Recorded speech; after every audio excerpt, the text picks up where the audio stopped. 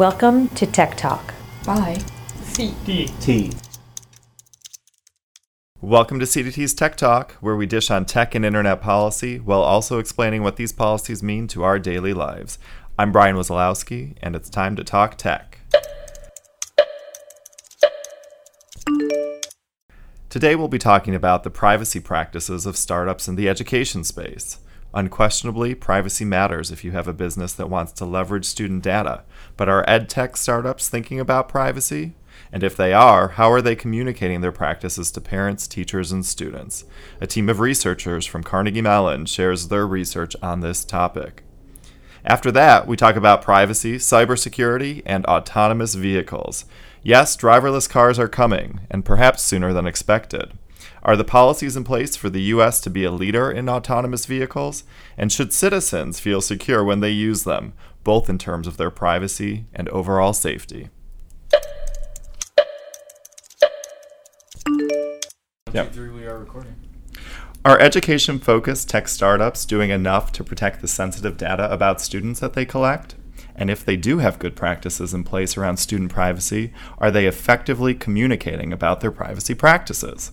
With trust being a huge factor in adoption of ed tech, these are important questions to answer. A team of graduate students from the School of Public Policy and Management at Carnegie Mellon University recently examined the practices of a number of education technology startups around student data privacy issues. Joe Babler is one of those graduate students, actually a recent graduate, so he's on the job market, so after he impresses you in this Tech Talk, hire him. He's here with us to talk about the findings of the research. Welcome, Joe. Thanks for having us. And congratulations on graduating. Thank you. It's quite an accomplishment. So you were actually recommended to us by our dear friends at the Data Quality Campaign, who I know and love and respect, so you must be doing some great work. Tell us about your research, why you chose to explore the issue of privacy in ed tech. Yeah, so we're a group of 6, and we started out sort of this general notion that, the student data privacy is an issue, and we wanted to figure out sort of what wasn't answered yet in that space. And after doing a review of the literature and sort of asking around, we found that while there were a lot of, state lawmakers who were passing bills, and there was a lot of look at some of the really big players like Facebook and Google and Pearson and those sorts, there wasn't a really good understanding of startups and sort of the day-to-day issues that they deal with and the questions that they have and how they actually think about implementing some of the laws that get passed or sort of addressing these technical issues.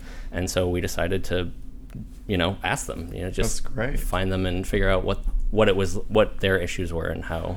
Before we get too far, why don't you tell us the names of the other people on the team so we don't forget about them? The team is Mandy Pritchard and Flora Harvath and Elizabeth Martin and Daisy Huang and Neil Smith and me, Joe Babler. That's great. So tell us about the findings. After you did this research and looked into it, what did you find? Are ed tech startups, do they care about privacy? So our findings are intended to be exploratory, right? We decided to go really deep rather than sort of do a survey. So very much sort of a way to start the conversation. But the biggest takeaway that we had was that companies, for these companies, these startups, a couple of years old, privacy really isn't a priority. And by that, we don't mean that they don't care about privacy or they're not thinking about it. Those things are absolutely true.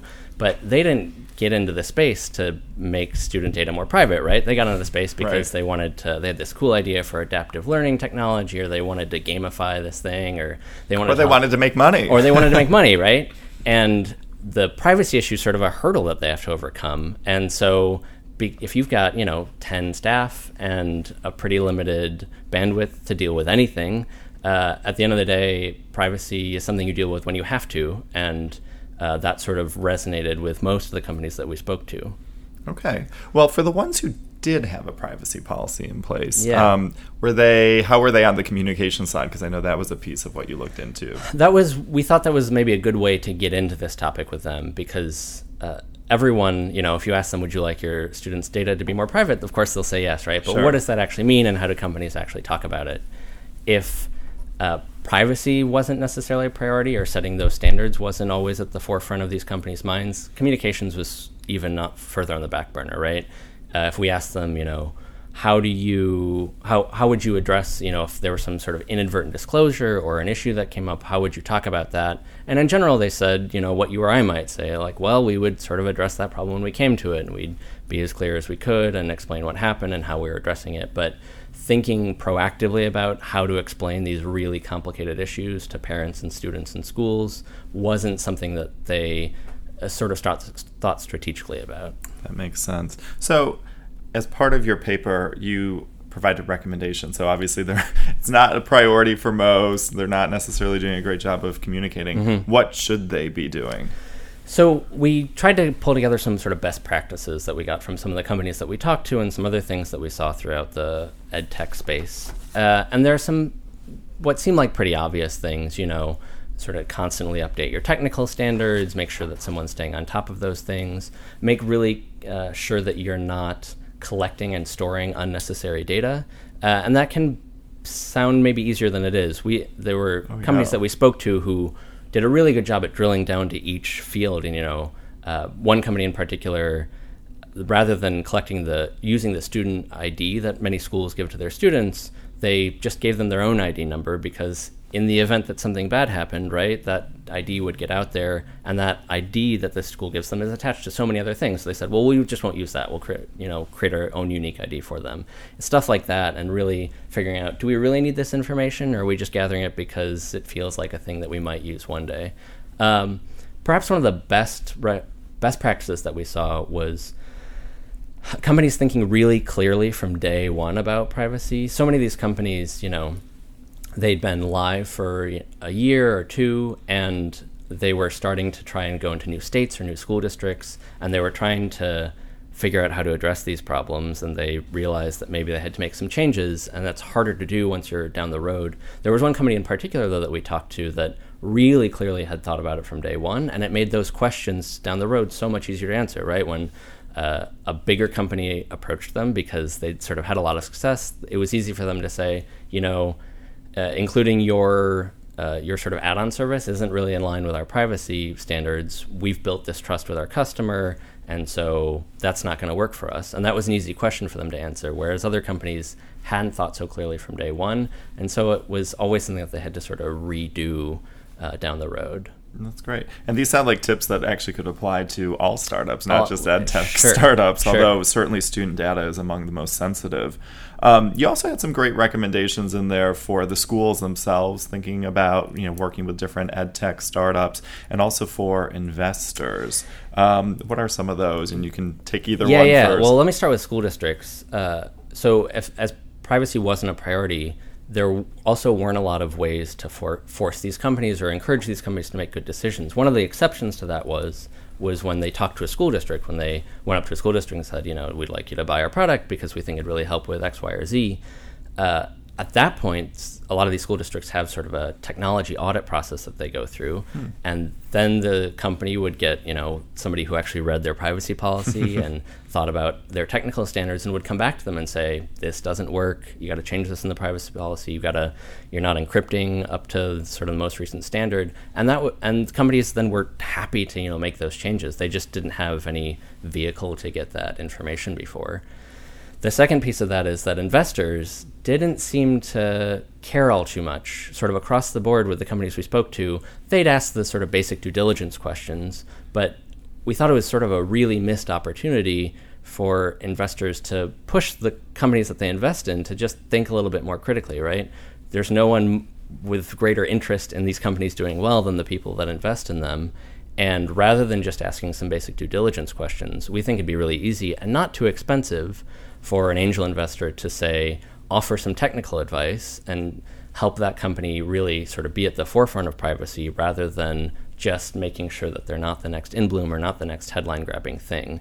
And it shouldn't be too hard for them to do that. And so we think that's sort of a missed opportunity for everyone involved. Do you think that privacy itself is becoming a commodity that might be valued? I mean, because that's what investors care about. So if suddenly privacy is something that consumers are demanding, then certainly that would make an ed tech startup more appealing. Absolutely. And it didn't always feel, at least from the perspective of the companies, it didn't always feel like parents necessarily knew what privacy meant, right? Gotcha. They got a couple of questions, but not nearly as many as they might have if parents had sort of the time or space to think about this. But clearly parents care and companies care and investors care, and so there might be an easy sort of synergy between those two to work on that issue without spending a ton of money and sort of doing that, thinking about good standards up front rather than down the road once it's so much harder to change things once you already have a bunch of clients. That's great. So where can people find this paper? People can find this paper. We'll have it posted online. Oh, good. A sort of summary, and then if they want a copy, they can reach out to us directly. Okay, and we'll be sure in our little write-up of this podcast to include a link to that. So that's fantastic. This is wonderful work, and as I said, it seems relevant to startups beyond EdTech. So thank you for doing it, and thanks for coming on Tech Talk to share your research with us, Thanks so much Joe. for having me. One of my favorite cities in the United States, Ann Arbor, Michigan, is a leader in the deployment of driverless cars, or in more precise terms, autonomous vehicles. But before these vehicles become more common nationwide, there are a wide range of policy issues that must be addressed, with a number of different federal and state agencies playing a role. The House Energy and Commerce Committee is poised to introduce a package of bills aimed at spurring the deployment of autonomous vehicles across the nation. CDT policy analyst Joe Jerome is here to talk about some of those bills and about autonomous vehicles in general. Welcome, Joe. Hi, Brian. So, have you been in a driverless car yet? I have not. It's heartbreaking for me. But I think most Americans have not been in a driverless car. Would you do it if someone said, get in this car, there's no driver, you would hop in at this point? Oh, yes. I'm all about new technologies. Really? I think we all owe it to ourselves to experience one of these things. Part of the conversation around here that's sort of missing is, NHTSA doing a whole lot of stuff with... What's NHTSA? Oh, yeah, we're getting into You already did it, acronyms. The National Highway Traffic Safety Administration is sort of working on standards around autonomous vehicles, and they're engaged with the regular players, the GMs, that's General Motors, Ford, and all these other major players. But autonomous vehicles, our first interactions with these things are really going to be from ride-hailing companies like Uber and Lyft and people in cities. And as a result, most people really haven't been exposed to them yet. Unless they go to Ann Arbor, which was just written up in the New York Times as the next motor city. So let's talk about, obviously, to have vehicles with no drivers on the roads across America, across state lines, you need some policies, some practices. And the Energy and Commerce Committee is planning to push out a series of bills to hopefully speed this up. So 14 bills. 14. Okay, that is a package. So what is their goal with this? What are they trying to accomplish? And do we think this is a positive thing? So, it's a positive goal, no doubt. Part of the problem is that autonomous vehicles are not really regulated at the moment, and they don't really fit comfortably into any of our existing regulatory schemes. The way it works right now is the National Highway Traffic Safety Administration, NHTSA. It's a federal agency. It has broad authority to sort of regulate the safety of automobiles. It's been doing this for years. Think about seatbelts. And so now it's moving into the hardware and software of cars. At the same time, states have broad authority to deal with sort of licensing and registration of cars. And now we're having a situation where who are you licensing? Who is doing the registration? You don't have a driver. You used to license the driver. Now you don't have that. And NHTSA, for its part, is having real challenges with. It's created these standards that say a car is safe if it has a steering wheel. Driverless cars don't necessarily need steering wheels, and there's plenty of evidence to suggest that steering wheels may actually make them less safe, particularly if there's a human behind the wheel. They suddenly get jogged into having to take control of the thing, and they veer off the road. So there's just a lot of mismatches here. In the process, states have sort of stepped in to try and do it at some level. I think there's approximately 20 states that have various degrees of automated vehicles regulations. Then there's just a combination of different federal agencies that are engaged in this type of stuff. NHTSA is, again, a safety agency. It hasn't, traditionally dealt with cybersecurity. It hasn't dealt with something like privacy. Those are things that are generally handled by the Federal Trade Commission. And so the Federal Trade Commission, since at least 2013, has been really engaged in connected cars and now autonomous vehicles. And so there's just a lot of sort of stuff going all over the place. And I think automakers would like more clarity. I think Congress sees this as an interesting place where there's a lot of bipartisan appeal. Everybody thinks driverless cars are an incredible new technology. Super cool. And so they want to do something. Okay. So what are they trying to do? You said there's 14 bills in kind of what they're trying to push through. What are some of them? Obviously, we're not going through all 14. What? We could go through all 14. No, that'd be disastrous. Let's stick with just a few and let us know, which ones you are either most excited about or most concerned with. So, I mean, I think the big headline is that this is going to allow NHTSA to have more exemptions under its current federal motor vehicle safety standards. That's MAVSS. It's going to increase the number of vehicles they can put on the road from 2,500 to 100,000. And so a lot of these bills are just basically about increasing exemptions so that NHTSA can do more testing, get more stuff on the road. Okay. So, I mean, my concern, I'm on the privacy and data team, so I'm thinking about it from a privacy and cybersecurity angle. And there are 4 provisions or 4 proposed bills that have, I think, important privacy and cybersecurity components. They all have they have truly terrible acronyms. These here. were the worst I saw. I read your post, Joe, and I'm just like, these are terrible acronyms. So I think the big one is the LEADER Act. With an apostrophe in it. It's terrible. Which is the Let NHTSA Enforce Automated Vehicle Driving Regulations. It gives NHTSA sole authority over the regulation of highly automated vehicles. It preempts any related state laws that would prevent the testing or development of autonomous vehicles. So the problem there is there isn't a NHTSA standard. So it's basically, I would say, preemptive preemption. It's a very, very broad state-level preemption. And there has been no federal action that really warrants this. Congress is, basically making the act of, it's precluding states from acting when Congress is not going to be doing anything. And NHTSA has not taken any action. I think so. It's just saying no one can act. Is that what we get? Well, to? it's saying NHTSA can act if it so chooses. But as we pointed out last year, NHTSA put out a non-binding policy document about what federal automated vehicle policy should look like. And one of the things about that policy, as the Government Accountability Office noted, is that NHTSA hasn't even decided whether it's going to make a final determination about whether cybersecurity rules are needed until 2018. After that, at that point, once they make that determination, it would be many more years before they got to do anything. So basically, I think it's our perspective that it's way, way, way too early to be preempting states, particularly when NHTSA and its other sort of rulemaking, particularly around vehicle-to-vehicle communications, has sort of been lackadaisical is probably too strong of a word, but less focused on privacy and cybersecurity than I think we would have liked. Okay. So there's that prong, which preempts states. There's also the Memo Act, which is like Managing Government Efforts to Minimize AV Obstruction Act. So memo comes out of that somehow. I have no idea how. So this act it instructs NHTSA and the Federal Trade Commission to basically play nice and to stay in their respective lanes when it comes to policing the privacy and cybersecurity of automated vehicles. It would require them to sign a memorandum of understanding, an MOU, that would prevent overlap and duplication of their oversight of these things. I think our concern is that what we really need is more collaboration here, not less.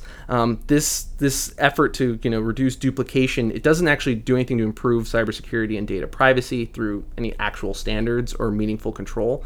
And the fact is, these agencies are working together already. Just a couple of weeks ago, they held a joint workshop exploring privacy and cybersecurity issues. They've been involved in commenting. They clearly have a good relationship. It's not entirely clear why an MOU is needed. And I think one of our concerns is the dearly departed broadband privacy rules. When we looked at an MOU between the FTC and the FCC, that MOU's talked about, coordination, consultation, regular meetings, sharing of information, whereas this is about divvying up privacy and cybersecurity responsibilities based off of an arbitrary line that isn't entirely clear. It's not entirely clear what an automated vehicle system would be, Sure. when the FTC kicks in, when NHTSA kicks in. They also have very, very different functions and operations. NHTSA is, again, a safety agency focused on creating safety standards. The Federal Trade Commission is about protecting consumers, and that's where it sort of gets its privacy and cybersecurity mission.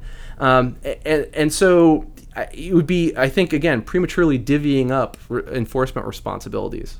That makes sense. Okay. So what should any sort of regulations look like? Let's focus on your area of expertise, the privacy and cybersecurity. As they're, whatever structure this ends up taking in terms of who's responsible, what are some of the biggest considerations that you think should be on the table right now? Well, I mean, this goes to our general notion that there should be some baseline rules. We would like to see some affirmative rulemaking authority from the Federal Trade Commission to work alongside NHTSA to sort of create these type of things. At the same time, we'd also like to see more involvement by, I think, privacy experts and civil society in the NHTSA's existing ongoing rulemakings in the vehicle-to-vehicle space. Two of the other bills, because of course there has to be two of these bills, create councils. So one of them is about basically data sharing, sharing of information that results from how these cars are used. So testing, any accidents. And then there's a council that would create a cybersecurity advisory council. These are both great ideas. They're things that we've proposed and in our comments last year around federal automated vehicles policies. We'd like to see more of these multi-stakeholder councils. Of course, these bills don't actually mandate that any sort of privacy advocate or privacy expert or consumer advocate be a part of these councils. They're very much industry driven. And that's sort of been, I think, one of the challenges around the connected car space. Industry's approach, and NHTSA has largely gone along with this, has been a just trust us. Which that always works out great, doesn't it? No, it doesn't work out ever. And then you end up having terrible PR, and Wired magazine will have an article with some researchers that suggested that we can hack into vehicles. And part of this is just because the auto industry and some of the regulators have not been really engaged with a full group of stakeholders that have had lots of different thoughts about these things. I point out just, again, we did comments around NHTSA's vehicle-to-vehicle rulemaking when with a number of leading computer scientists and cryptologists who were just literally, they approached us saying, this rulemaking is a privacy and security disaster. How in the world has it gotten this far without NHTSA getting our input into this thing? And so we actually joined with them to do a couple of comments.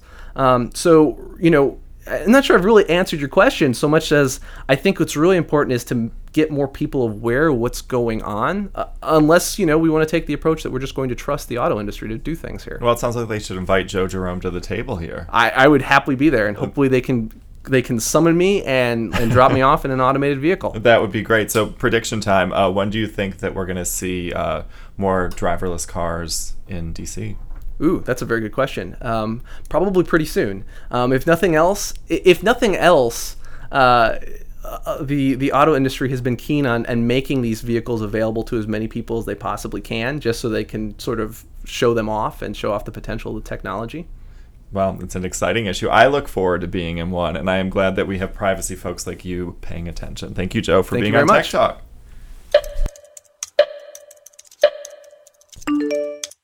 That's it for this episode of Tech Talk. You can read more about CDT's work on privacy and cybersecurity standards for autonomous vehicles at cdt.org. And if you'd like to get updates on all of CDT's privacy work, subscribe to our e-newsletter through the CDT website and follow us on social media. I'm Brian Wazalowski. Thanks for listening.